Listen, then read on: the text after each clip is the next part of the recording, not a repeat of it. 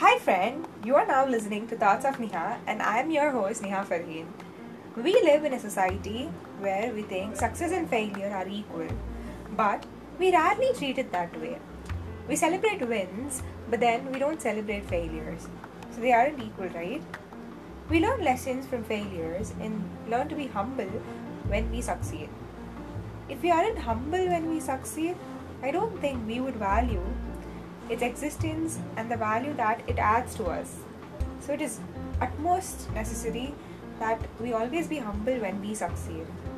See, the main thing in here is nobody succeeds all the time, and nobody is destined to remain a failure either. Success is nothing but failure being delayed, and failure means your success is on the waiting list. It's more like a cycle. If you're successful, it's more likely that you're gonna hit a failure again. And then if you are in a situation where you're failed right now, don't worry because success is on your way. So neither success is permanent nor failure is final. Today's success and today's failures are just another step in this long journey called life. This life is the best of games that we don't realize we are playing every day. And there is only one life left. If you play this game long enough, overcoming those obstacles, meeting those checkpoints, we will make it. Yes, we will definitely make it till the end. Don't quit midway. We're not losers, we're all winners here. Play till the end.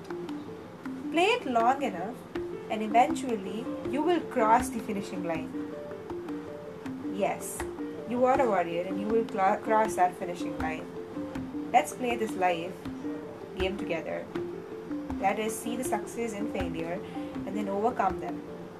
That's all for today, guys. See you tomorrow again with yet another thought. Until then, this is Neha Farheen signing off from you. You are listening to Thoughts of Neha, and you can contact me at nehafarheen@thoughtsofneha.com, or you can find me on Instagram at thoughts_of_Neha.